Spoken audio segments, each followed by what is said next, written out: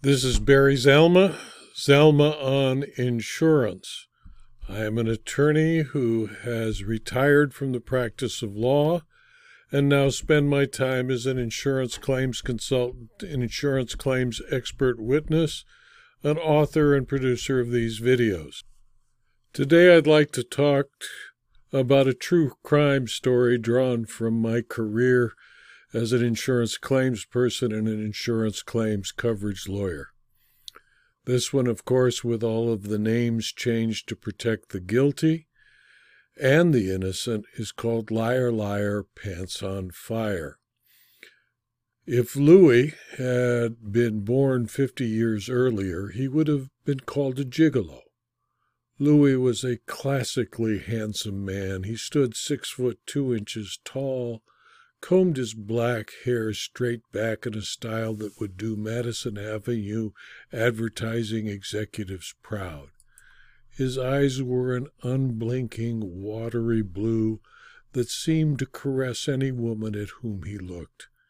He ran 3 miles every morning and maintained a 180-pound lithe physique. Louis had a pleasant personality. Everyone he met liked him. He would drink beer with the boys and sip wine with distinguished and well-bred women. He wore a tuxedo as if Calvin Klein had his body in mind when it was designed. Louis was not smart. Louis graduated from Thomas Jefferson High School in San Jose with a solid D- average. After leaving high school, Louis worked at various menial jobs from janitor to fry cook. He seldom held a job for more than 6 months. Louis, however, loved to dance. On weekends, he would drive up to San Francisco and spend every night dancing in the clubs. It was on one of these dancing adventures in San Francisco that changed Louis's life. Louis met Tony Di Battaglia. They danced every dance until the club closed at 4 a.m. They danced disco, waltzes, even country and western line dances. Tony told him she worked for the Teamsters Union out of New Jersey and visited San Francisco monthly. When Tony learned that Louis lived in San Jose, she invited him to her hotel, and their relationship blossomed. Tony was a wealthy and wonderful woman in her own right. She had a husband 20 years her senior who did not understand her. Louis was her release. They were in love. Tony did not love Louis for his intelligence. She did not love Louis for his ability to communicate. Tony loved Louis because he was beautiful, a good dancer, and made her look good whenever they were out together. Tony knew he could not afford to live in a manner in which she had grown accustomed. A suite at the Four Seasons Clift Hotel, where she always stayed, cost more for a night than Louis could earn in a month. Only one solution existed. She needed to support him. At first, Louis rebelled. Taking money from a beautiful woman was not proper for a virile, healthy young man. Tony was insistent, and Louis succumbed to her charm. Tony bought Louis a condominium in the Marina District.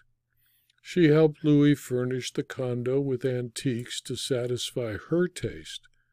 She would come to San Francisco for 3 or 4 days every month, and Tony would give Louis $5,000 cash each month to cover his expenses while she was gone. Louis would do whatever he wanted, except during the 3 days Tony was in town. Louis was a happy man. He lived better than he had in his life. He went out dancing every night. All of his clothes were custom tailored.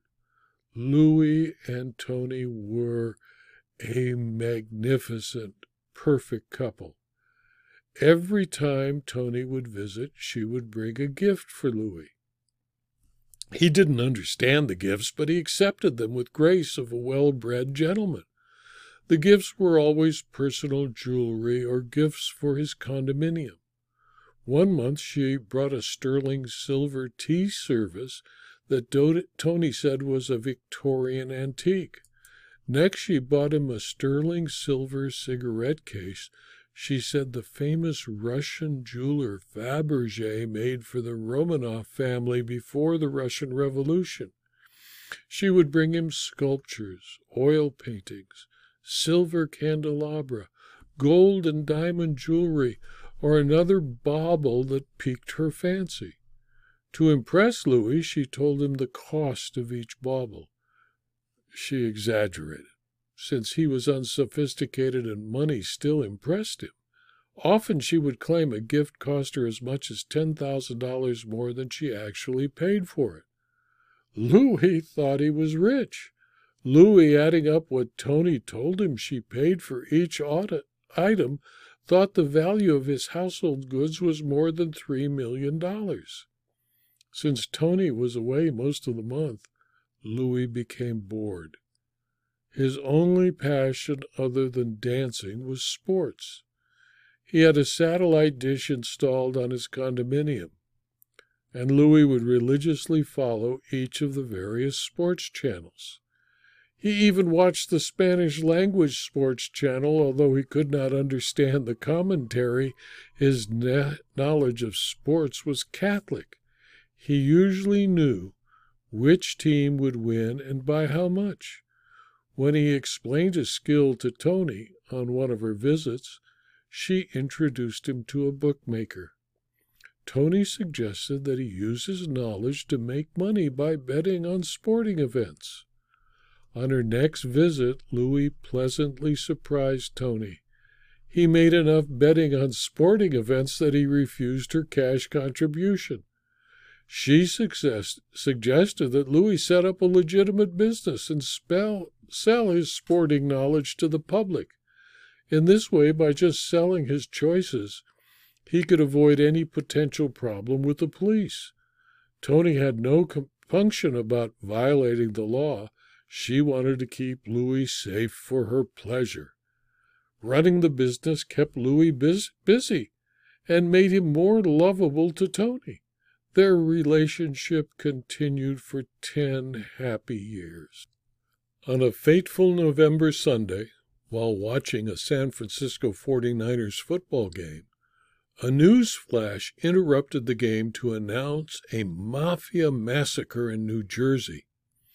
4 Teamsters Union officials, allegedly members of the Tortellini crime family, had been found dead in a parked Lincoln Town car under an overpass of the Jersey Turnpike.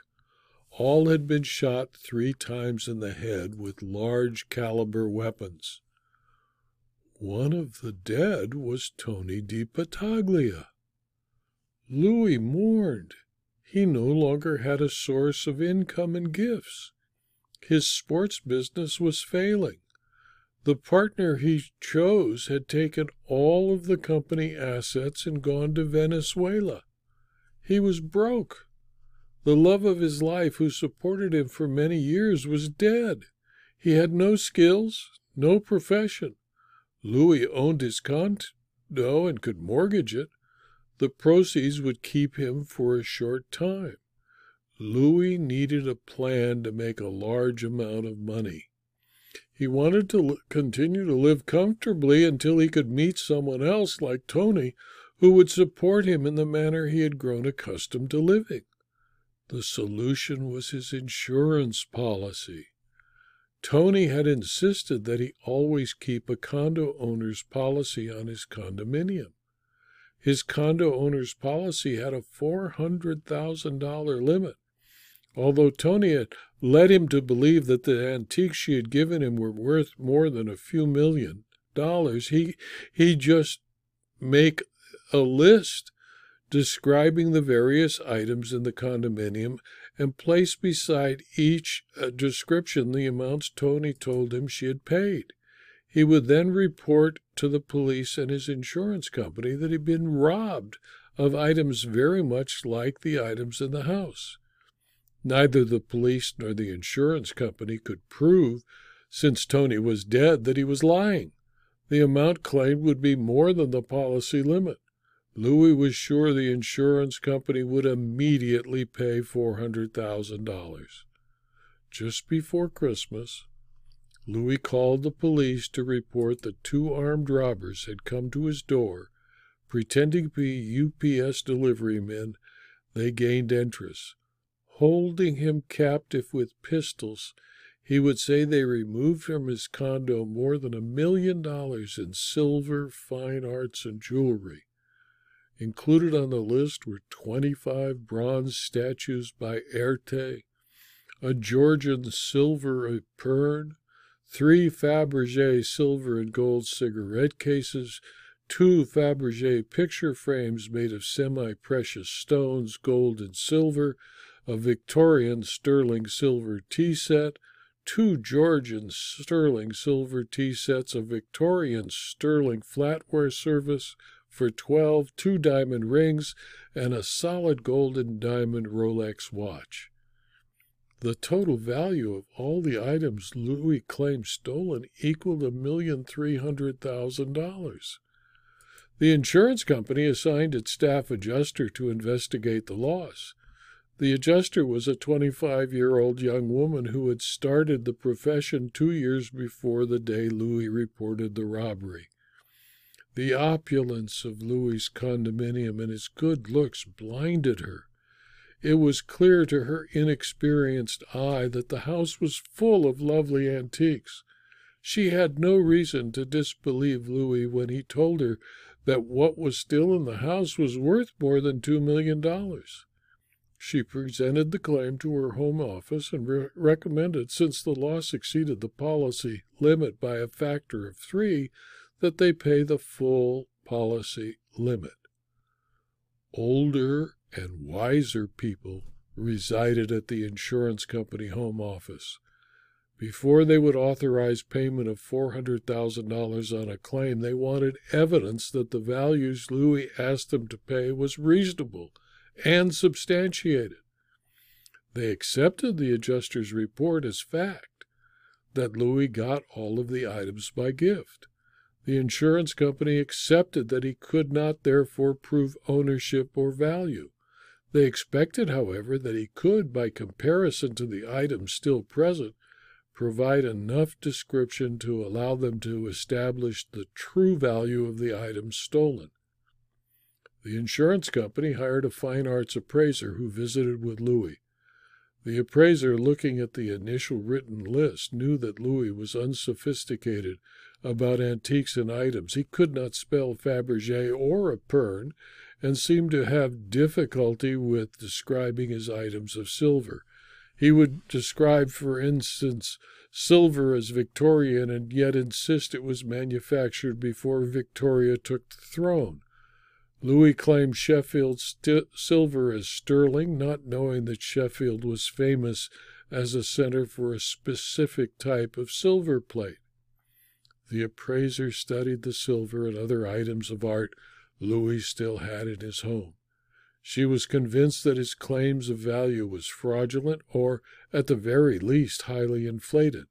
The value stated on Louis's claim did not agree with any reasonable market.